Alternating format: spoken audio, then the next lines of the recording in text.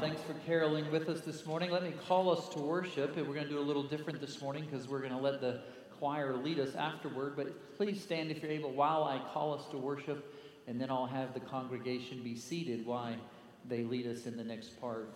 It says from Psalm 68, not Matthew 18, Psalm 68:4, "Come, sing to God, sing praises to his name. Lift up a song to him who rides through the deserts. His name is the Lord. Exult before him." Amen. You may be seated, and it's good to see everybody here this morning. I know it's going to be a busy day today, and I don't have time to go through all the announcements and prayer requests that we have, but I do want to mention some. I know as Christmas fast approaches, it's a time of the year in which so many of us go through all kinds of traveling and changes, and as we've mentioned before, it can be a very disheartening time of the year for many.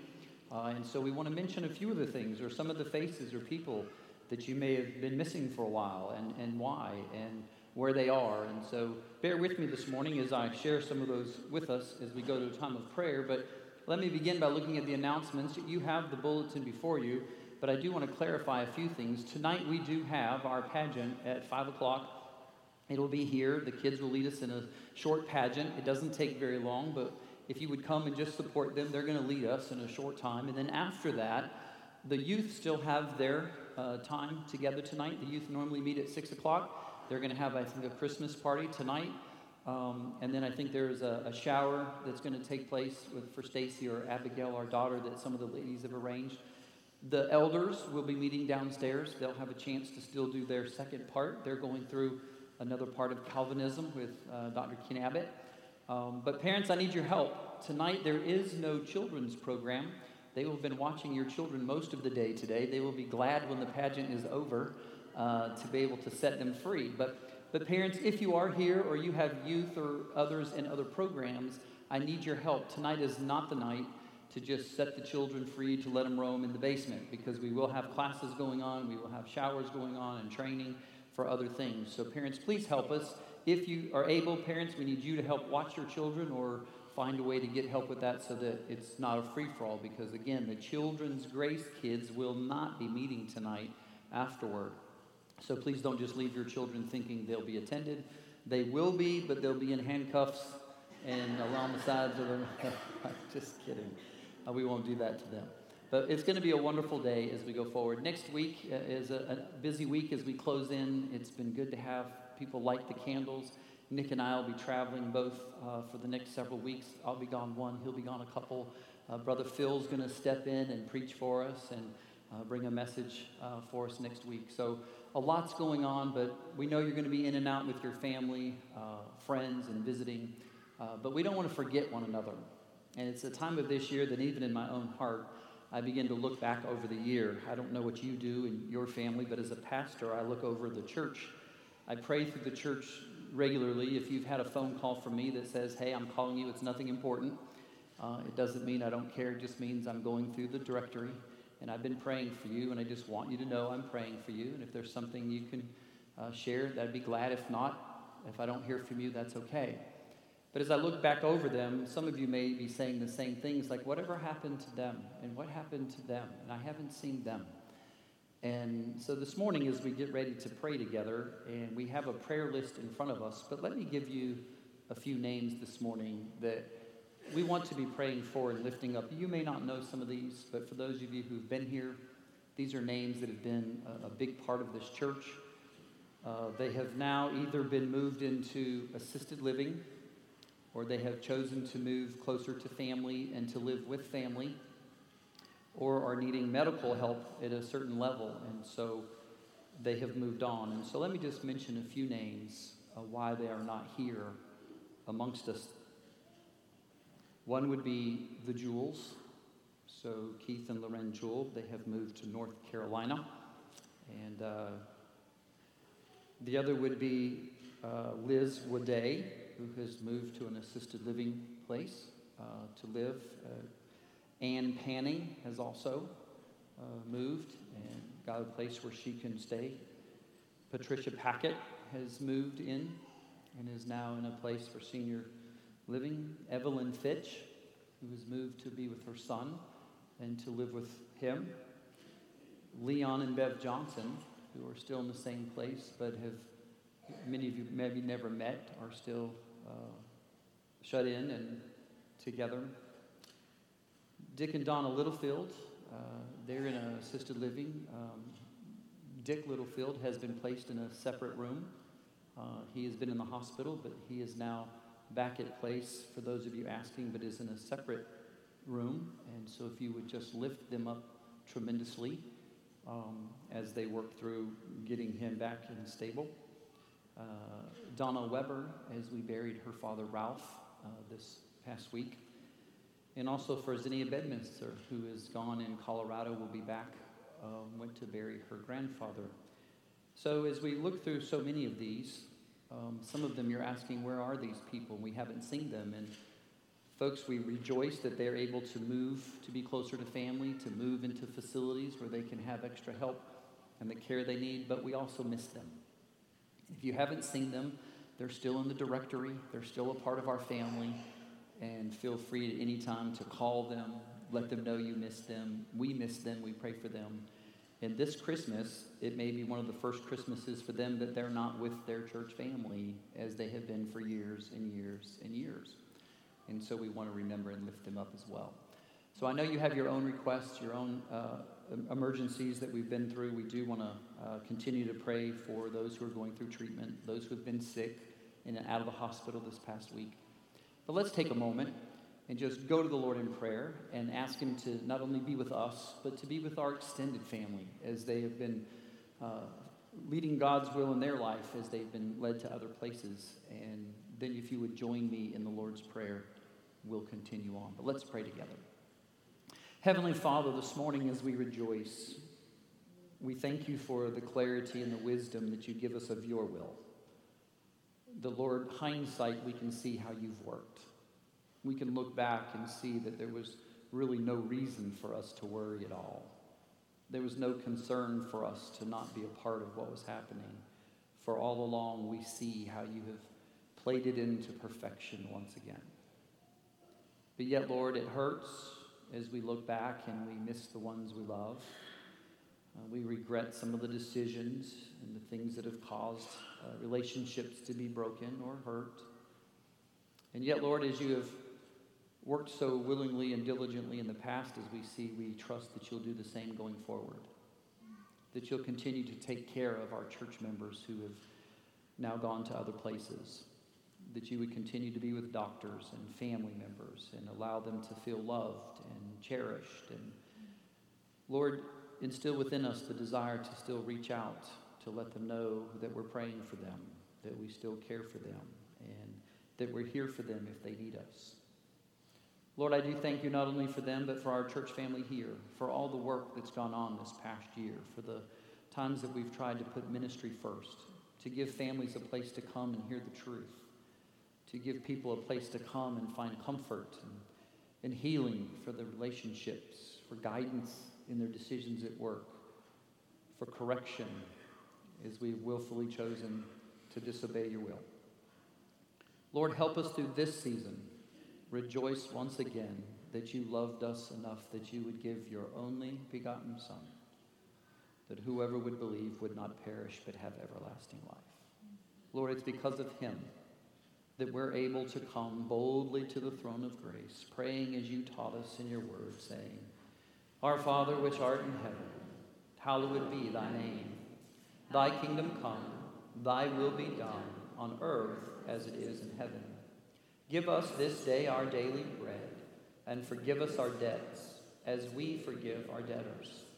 And lead us not into temptation, but deliver us from evil. For thine is the kingdom, and the power, and the glory forever. Amen. As we continue through worship, you'll have a bulletin to be a part of. If you're visiting with us, we're glad you're here. And there is a card there in the pew that you could fill out, that we would have a record of your visit. On the back side of that is also a prayer request, that if you have something that you would like us to be praying for, if you would, please just fill that out, place it in the offering plate later in the service, or place it on one of the welcome tables in the foyer, and we'll be glad to pick that up, and we will have a record of your visit and an ability to minister to you as we go forward.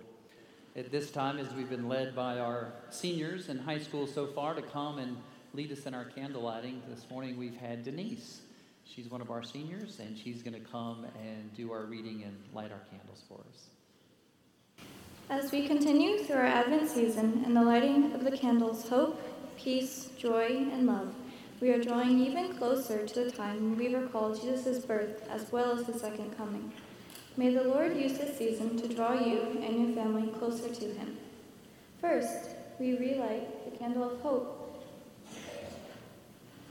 as we are reminded that Jesus is our only hope.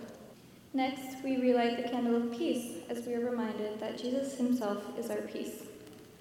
We now want to light the candle of joy. As the coming of Jesus draws closer, our joy builds with our anticipation of his birth. Isaiah chapter 65 verse 18 says, "Be glad and rejoice forever in what I am creating, for I am about to create Jerusalem as a joy and its people as a delight." The Israelites were reminded in Nehemiah chapter 8 verse 10, "Do not be grieved, for the joy of the Lord is your strength." Habakkuk even prayed while waiting on the Lord, saying, "I will take joy in the God of my salvation." Emmanuel has come to us to bring us life and never-ending joy. It is our prayer through this season that you and your family will experience the joy that only Jesus can bring. If you look in your bulletin as we continue, we have a chance to do our confession of faith and our confession of sin. And Nick would normally come up here and help us, but he's been under the weather as well. He's able to be here today, but he's just going to rest and worship with us. And so join with me as we've been sharing together through the Westminster Larger Catechism. I'll read the question if you'll join in reading the answer together with me. What is that union which the elect have with Christ? The union which the elect have with Christ is the work of God's grace, whereby they are spiritually and mystically, yet really and inseparably, joined to Christ as their head and husband, which is done in their effectual calling. Well, what is effectual calling? Effectual calling is the work of God's almighty power and grace, whereby, out of his free and special love to his elect, and from the many in them moving him thereunto, he doth, in his accepted time, invite and draw them to Jesus Christ, by his word and spirit, savingly enlightening their minds, renewing and powerfully determining their wills, so as they, although in themselves dead in sin, are hereby made willing and able freely to answer his call, and to accept and embrace the grace offered and conveyed therein. So they ask, are the elect only effectually called? All the elect, and they only, are effectually called, although others may be, and often are, outwardly called by the ministry of the word, and have some common operations of the Spirit, who, for their willful neglect and contempt of the grace offered to them, being justly left in their unbelief, do never truly come to Jesus Christ. And what a blessing to have that fit right in as we will be studying today in Hebrews chapter 10 about what it means when you're playing with fire. Who truly is going to persevere to the end? And so as we worship and study together, we also have a chance to confess our prayers, our desires and wants together. This morning, as we corporately confess our sin, I'm going to give you a moment of silence for you to take and to confess your sin.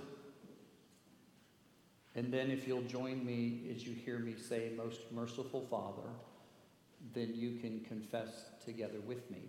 But please take just a moment in your own time to ask the Lord and to confess your sin to him, not to me, not to the one beside you, but to the Lord.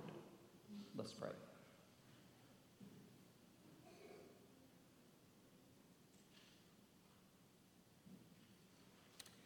Most merciful Father, I have strayed from your ways like a lost sheep. I have followed the desires of my own heart. I confess I have transgressed your holy laws. I have neglected the things you commanded, and I have done those things which you have forbidden. But, O Lord, have mercy upon me. Spare me, O God, as I confess my faults. Restore me according to your promises declared in Christ Jesus my Lord.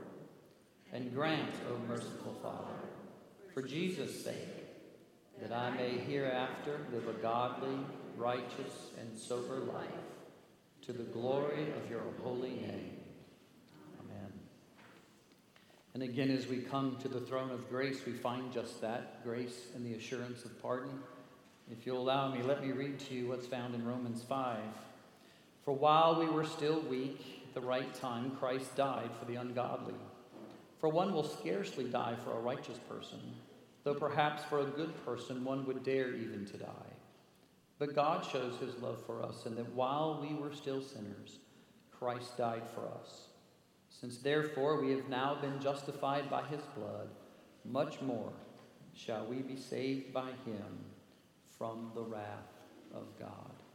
What a blessing it is to know that even though we sin and fail, our sins have been covered, but only in the blood of Jesus Christ. At this time, I'm going to lead us in prayer for the offering, and if our ushers would come forward, we have some baskets up here in the front to help with, but let me lead us in offertory prayer. Heavenly Father, we have been blessed. You have chosen to bless us. We've not deserved it. We've not earned it. We've seen your rich blessings in so many ways here at our church.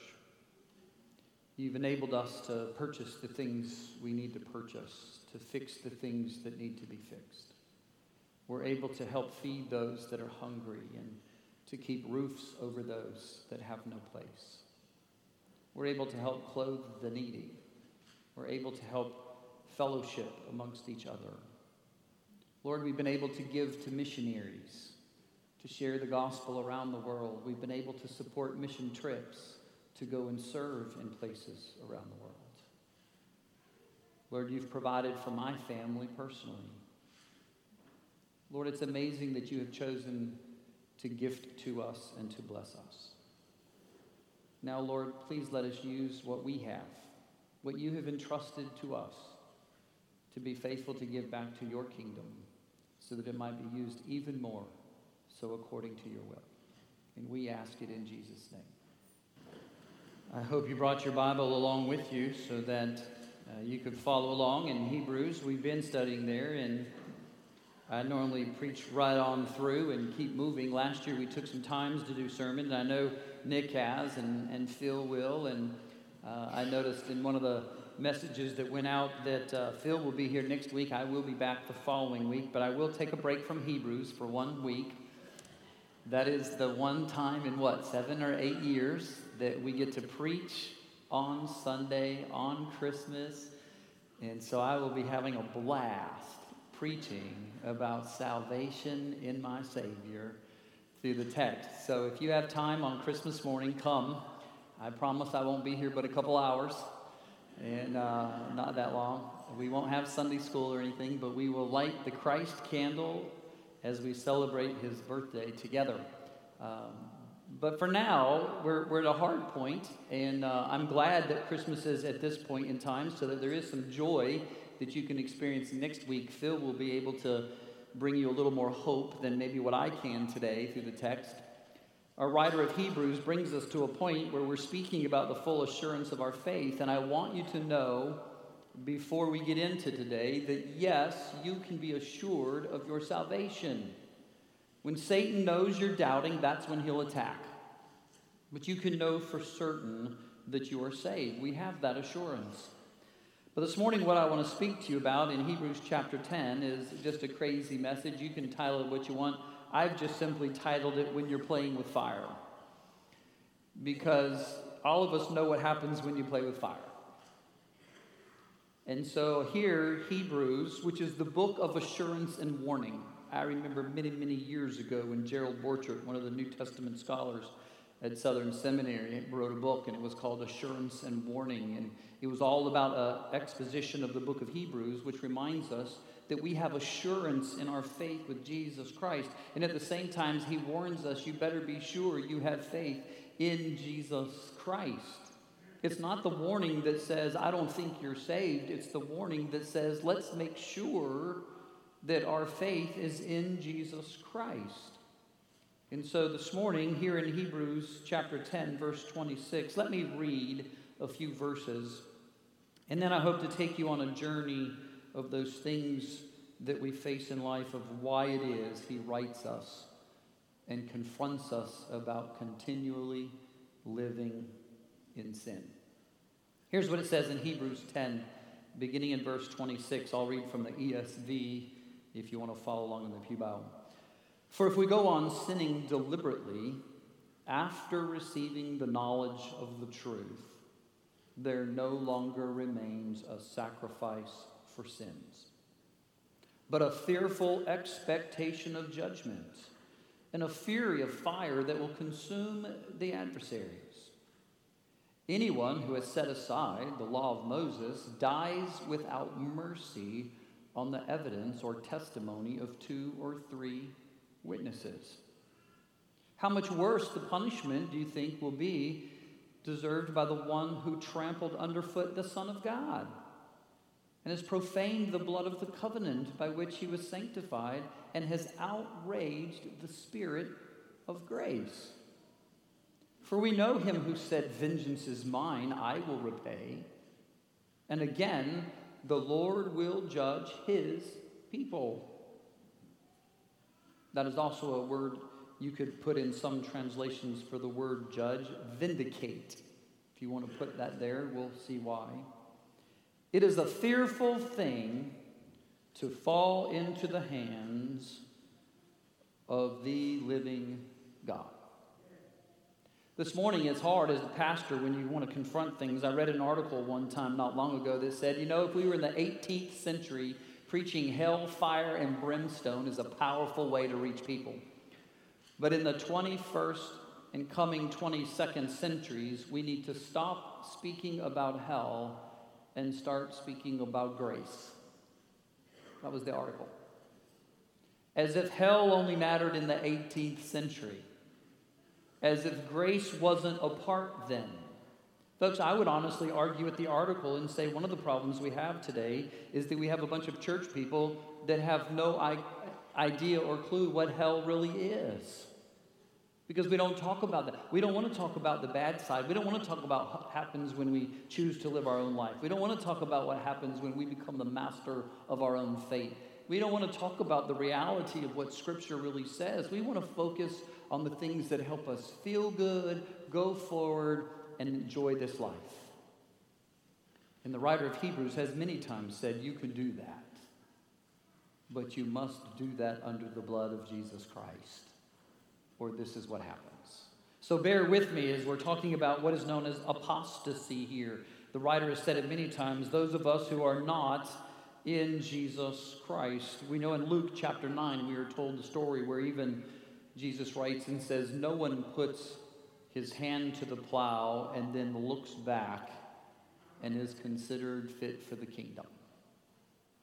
Though I don't know where you are this morning, and I'm in no way insinuating that some of you are falling back or turning back.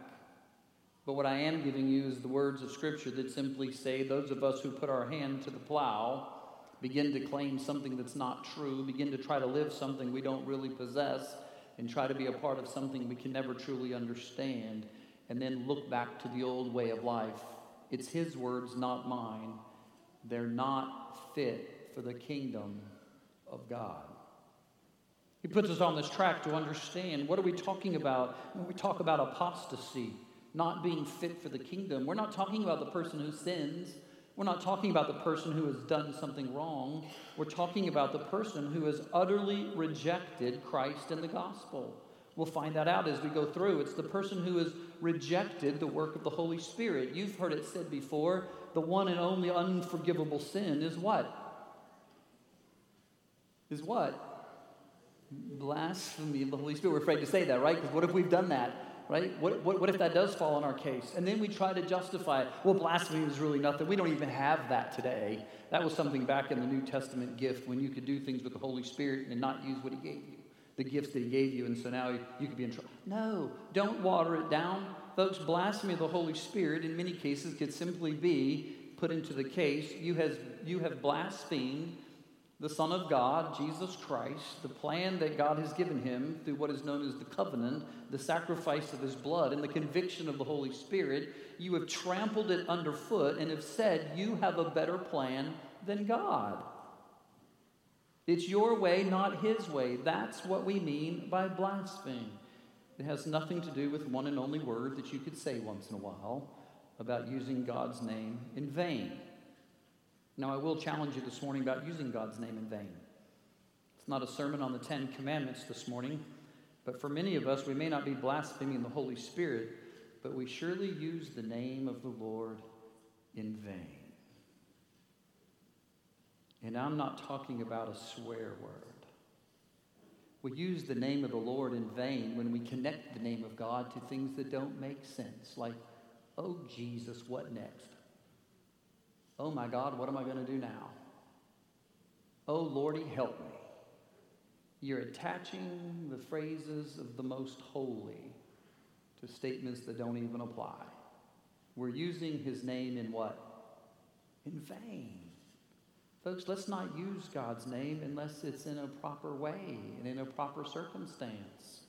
Build the respect and the environment of what it means to be around the holy. Because the writer of Hebrews is now saying if you're not careful, it could be something as little as using the name of the Lord in vain to eventually becoming the blasphemy and the trampling of the Son of God underfoot. The warning is, folks, let's make sure we are right with the Lord, that we understand the gospel of grace. Now, the Lord does promise to protect his people. 1 Peter 1:5. Those of you who've been studying Peter before know that he gives us a lot of encouragement. But 1 Peter chapter 1, verse 5, you can write it down. I'll read it for you. It simply says, who by God's power we are being guarded through faith for a salvation ready to be revealed at the last time. Those of us who are children of God know that we are being guarded. Greater is he that is in you than he that is what? In the world.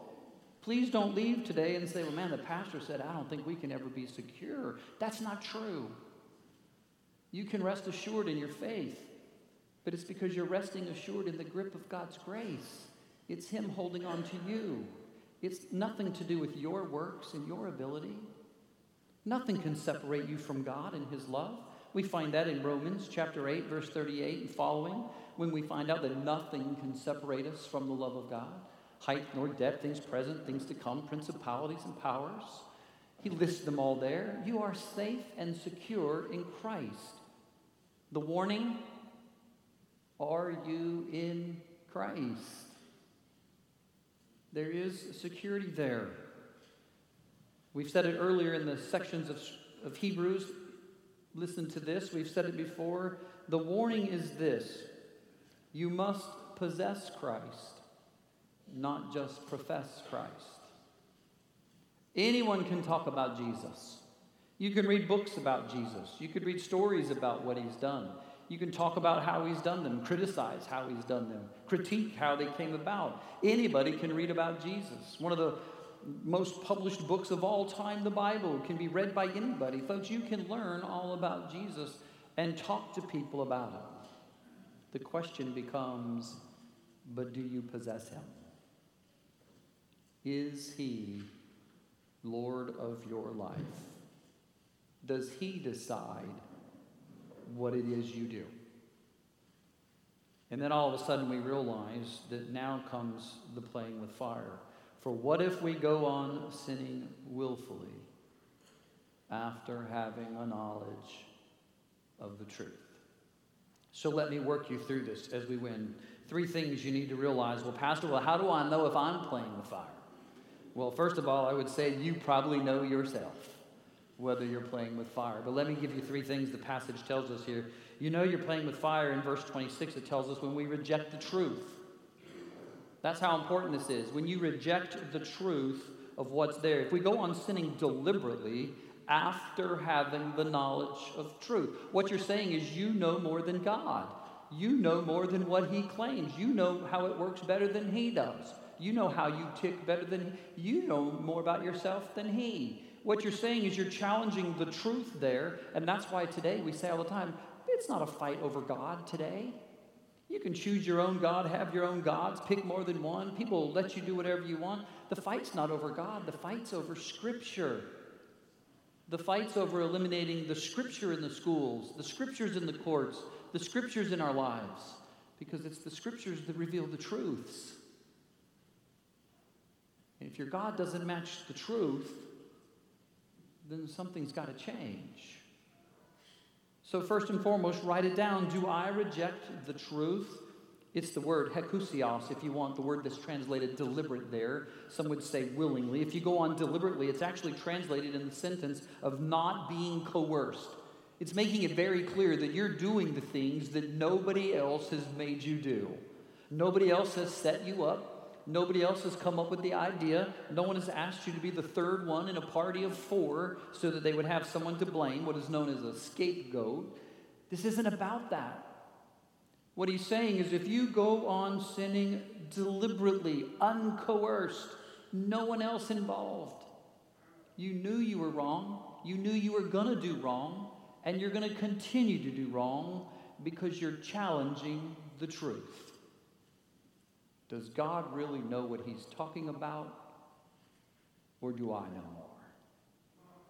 And so all of a sudden he begins to write it out here. This word, only used twice in the entire New Testament, this deliberation, this intentional way of using our lives and our will to accomplish what we want in regards or disregards to what God says. He begins to tell us in verse 26 there, it's the knowledge of the truth. If this happens, there no longer remains a sacrifice for sins. He says, referencing back to the law of Moses. When we begin to talk about these sins that are done deliberately, you know the Old Testament. I won't make you go back and read it. You could go to Deuteronomy. You could go back to Numbers. You could read the law.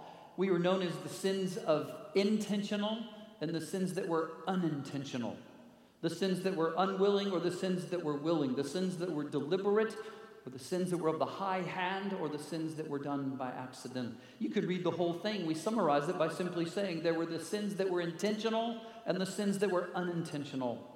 And if you read Numbers, the sacrifice was designed for the sins that were unintentional. To deliberately go against the law was to mock the words of the one who gave the law. To say that the law of Moses doesn't matter was to say the words of God doesn't matter. To say that the law doesn't apply to me is to say that God has no power over me. To say that the laws are ineffective was to say God does not matter to me. To challenge the words was to challenge the one who gave them. And to intentionally do that, do you remember what the punishment was? Anybody want to take a stab at it? Death. It was the punishment of death. It was deliberate. It was physical death. You can go back again in Numbers 15, Deuteronomy 17. Listen to it, how the atonement was made and the sacrifices could be brought for the unintentional sins. This morning I ask you, what are you going to do with the sins that are intentional?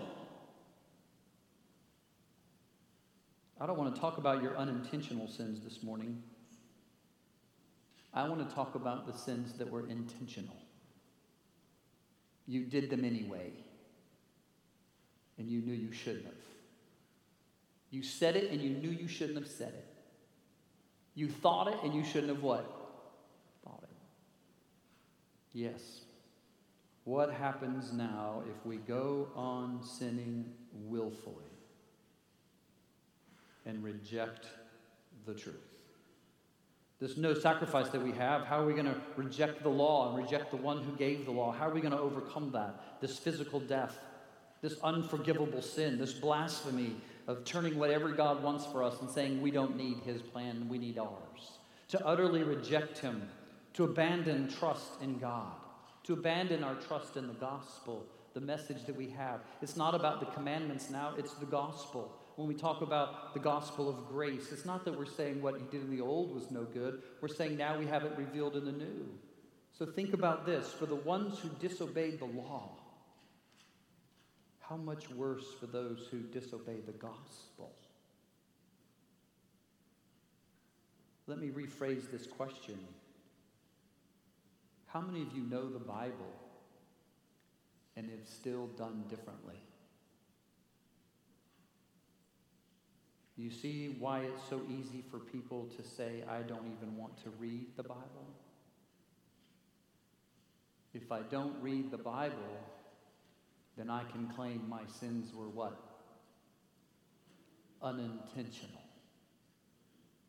And we have a world that wants to do what they want, when they want, and how they want. And they want to have a reason to say, but I just didn't know. So when you proclaim the truths and share the gospel and read the scriptures, the world begins to hate you just like it hated Jesus. Because you just turned their unintentional sins into what? Intentional. You just brought them into accountability before God. So all of a sudden we begin to ask ourselves, well, wait a minute, am I playing with fire? Have I rejected the truth? Am I returning? If you put it in the context, what's really happening is you're abandoning trust in God, the writer says. You're abandoning the blood that was shed for the sacrifice. That's what it means here. There's no longer a sacrifice. And what you're doing is returning to the old system. That's what he was writing specifically about in Hebrews. You no longer want Jesus. I want to go back to the old way. Let's go back to the temple. Let's go back to the tabernacle. Let's go back to the sacrifices where I could just deal with things on my own and not worry about it. The writer says you're playing with fire when you try to go back.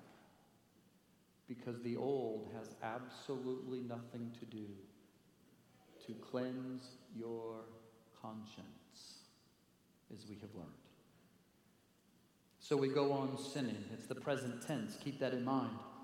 It's the participle that is used there to refer the person that is continuing to do this. It's not the one who has done something wrong, repented of it, and changed. It's not the one who has found themselves in sin, unveiled the truth as they've read, and changed their life. This is the person who has the truth and presently continues on. Just letting you know you're playing with fire. Why? Because there's no longer a sacrifice for your sins. If Christ isn't the one, then who is going to be the one? Look at what it says, the last part of verse 26.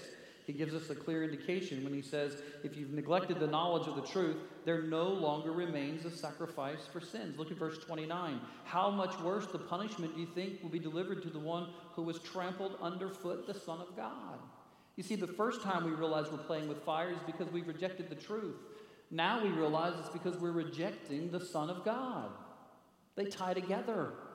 You can't separate them. The gospel is Jesus Christ. The truth is him. He is the truth, the way and the truth.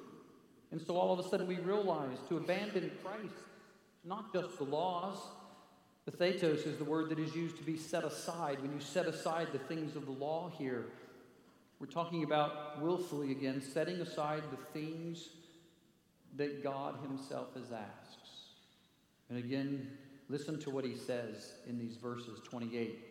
The one who has set aside, that is the word athetos. The one who has done this with the law of Moses does what? Dies without mercy.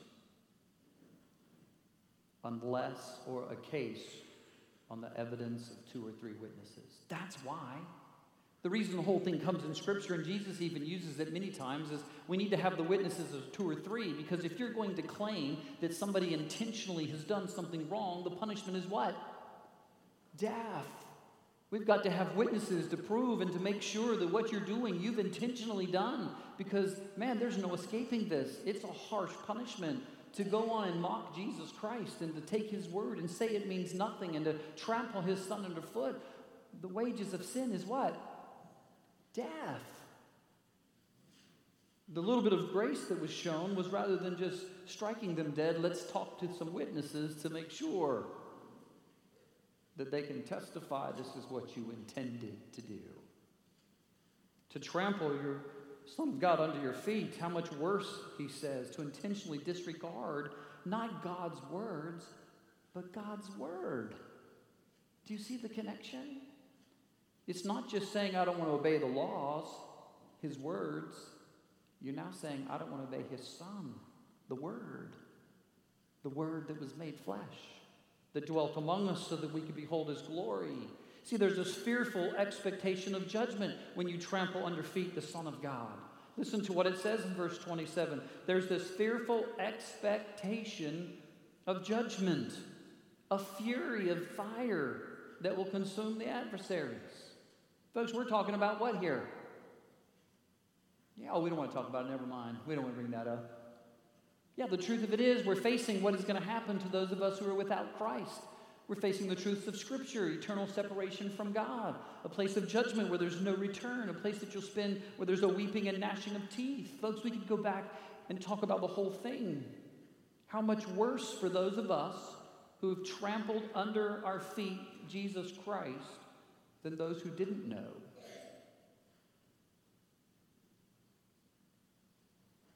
I wonder if it's really worth it. The word for fury of fire, catch this, mark this down in your own notes, put it somewhere, is the word zealous in Greek. It's the word that's used to show God's desire to prove his glory true. Today we use our word zealous when we say if we have a zeal for something, you have a passion to prove it, to do it, and to accomplish it. What he's saying here is for those of us who trample his Son under our feet, he has a zealousness to prove his way right. Galatians 6 would say it this way, do not be deceived, God will not be mocked, you will reap what you sow. God is not going to be mocked. You may get away with things here, you may think that you're going along, but you've trampled underfoot the Son of God. You deserve the punishment of sin, which is death, a wage of a vengeance. Can you imagine this? Think for just a moment. Verse 30 tells us that we're going to face a God of vengeance. Can you imagine coming home to the presence of a God who is living and ready to be vengeful for your actions? Oh, I don't know about you. I didn't do very many things wrong as a child. I remember sneaking out with my bikes. We loved to ride bikes. We'd go to the Garden of the Gods. We'd come home late till the Rangers would kick us out. We were able to ride back then. We didn't have sidewalks. We were just on trails and riding. We'd come home late, and we knew when we got home late, we'd put our bikes in the garage. We'd run down in the basement, and we would get a lecture at some point because we knew we were out and we shouldn't have been. And it was scary to think about. How fast we could get the bikes around the backyard, through the gates. What if Mom locked the gate? You know, were we strong enough to get the bikes over the gate, in the garage, get downstairs? We knew she'd still be mad when she found out. And then we'd get a lecture, but hey, it would be over with, right? Why beat a dead horse? You know, come on, Mom. That was yesterday when that happened. Why would you worry about that? I'll tell you what was fearful is when Dad came home from work early. And you were out joking with your friends, screaming down the street on your bike, no hands showing off, trying to beat Mom. And when you get close to the house and your dad's standing on the front porch, you want to talk about a fearful expectation of judgment? That's the word of fury, the zealousness that's being used. You know you're in trouble and you're going to get it because he's alive and well and waiting. A fearful thing to fall into the hands of a God who's standing there waiting when you come home. Boy, it changes perspective of the choices I've made. Is it really that important to get what I want? To do the things I want to do if I have to disregard God doing them? Yes, we reject the truth. We reject the Son of God. And finally, he says this, the last part of verse 29, we reject the Spirit of God. Listen to what he says. We've outraged the Spirit of grace. Guys, when you do not accept what God's plan is for you, you're outraged. God sent his Holy Spirit back to bring conviction and truth. And you're mocking it. You're trampling it. You're saying, I don't need that. I don't need his Spirit. I got my own. I don't need his Son. I don't need his word. This is what we talk about in blaspheming and being utterly unforgivable. You can never be in the presence of God for eternity without this. It's unforgivable. You'll never be able to enter the presence of eternity and to spend eternity with God in heaven without the bloodshed of Christ over you, without the faith in Jesus Christ of what he's done for you. He took that punishment of death. He paid for the intentional sins. That's how much glory is there. Jesus didn't die on the cross and simply say, "It is finished," for those of you who didn't know what you were doing. It is finished for the mistakes that were made. The writer, Luke, in the book of Acts simply said, "This man whom you crucified. This man whom you mocked, whom you scourged, whom you hung out to die, looked back at you and said, 'It is finished.'" Oh, the Old Testament won't take care of the intentional sins. The sacrifices that you could bring in your obedience to the law won't clean your conscience. But Jesus can. Jesus has. And the Lamb of God has taken away the sins of the world. Oh, I don't know where you are this morning. I could keep on going. Phoberos is the word for fearful and terrifying. It's the same word only used with Moses when he was on the mountain. You can go back to Hebrews 12 just a little bit later, and it even reminds you that when Moses was on the mountain in the presence of God, and he was there in his presence, do you know it's the same word that he used?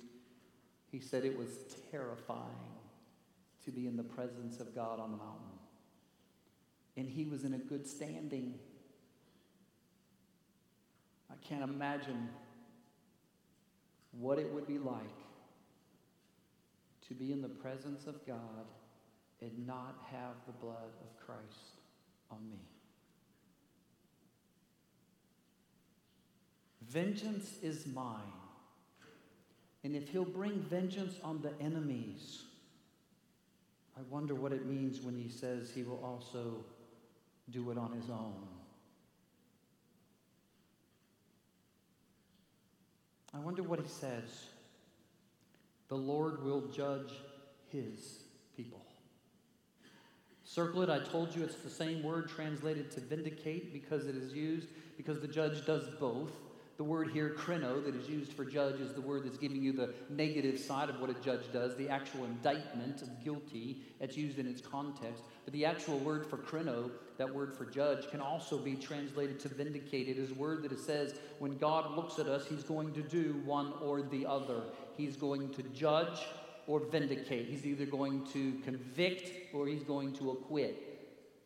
He's going to krino, and it's up to you, right? Are your intentional sins covered? They won't be by an Old Testament sacrifice. They won't be by good works.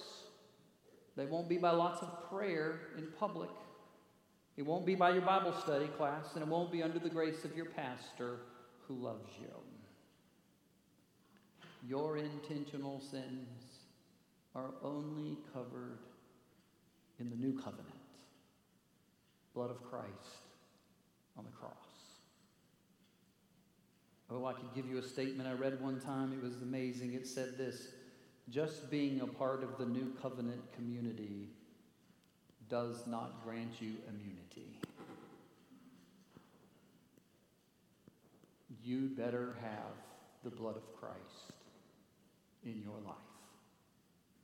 Just being a part of the church, visible, doesn't mean you're okay. Lord, I repent. I've done wrong. I've rejected the truth. I've rejected your Son. I've rejected the Spirit of grace. And I was wrong. I want to be saved. I want to know the truth. I want to have your Son. I want to be filled with your Spirit. I want to see you on that front porch waiting for me, not for vengeance, but to welcome me home and to reward me just for being your child. I don't know where you are this morning. If you've said, Pastor, I'm playing with fire, I've rejected the truth. I'm telling you, Jesus simply says, I am the way and the truth. No one comes to the Father except through me. Maybe you're here this morning and you're saying, well, I don't realize the truth, but I know I have trampled the Son of God under my feet. You know, the Bible simply says in John the same thing, that he gave his only begotten Son, that whosoever what? Believes in him will not perish, but have everlasting life. And maybe you're just here saying, Pastor, I'm playing with fire because I truly have scorned the Spirit of grace. The same writer, John, reminds us in John 3:5, unless you're born of water and of the Spirit, you will not enter the kingdom of heaven. You can be born again. Wherever you are this morning, I would simply write to tell you, as so did John in the book of Revelation. Let me read in closing what Revelation chapter 6 says when the seals are being let loose.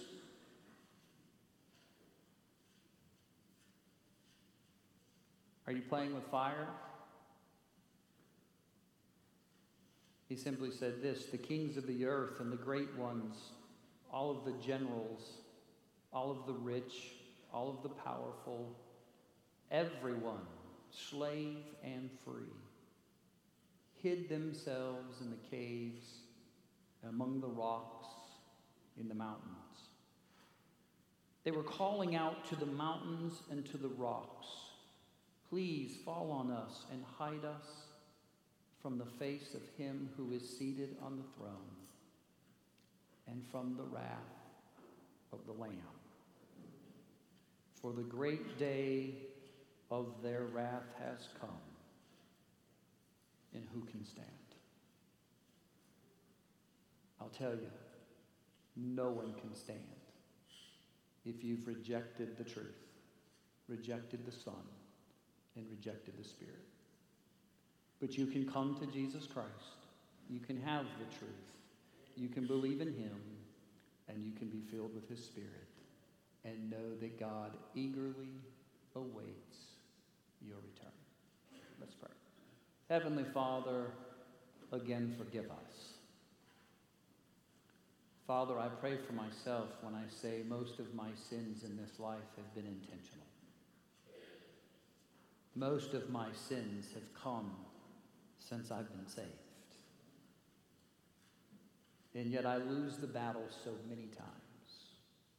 In the frailty of this life, I've needed so much forgiveness and grace. Lord, thank you for giving that. The Spirit of grace, that my sins have been covered through your Son, Jesus Christ. Lord, thank you for judging me based on your mercy and grace, not my works and efforts. Lord, thank you for preparing me for that wonderful day when I will see you face to face. It will be a day of vindication for me. I pray it will be a day of vindication for them as well. I ask it in Jesus' name. Amen. Receive the benediction, and now may the grace of our Lord Jesus Christ, the love of God the Father, and the fellowship of the Holy Spirit be with you all. And God's children said, Amen. Have a great Lord's Day.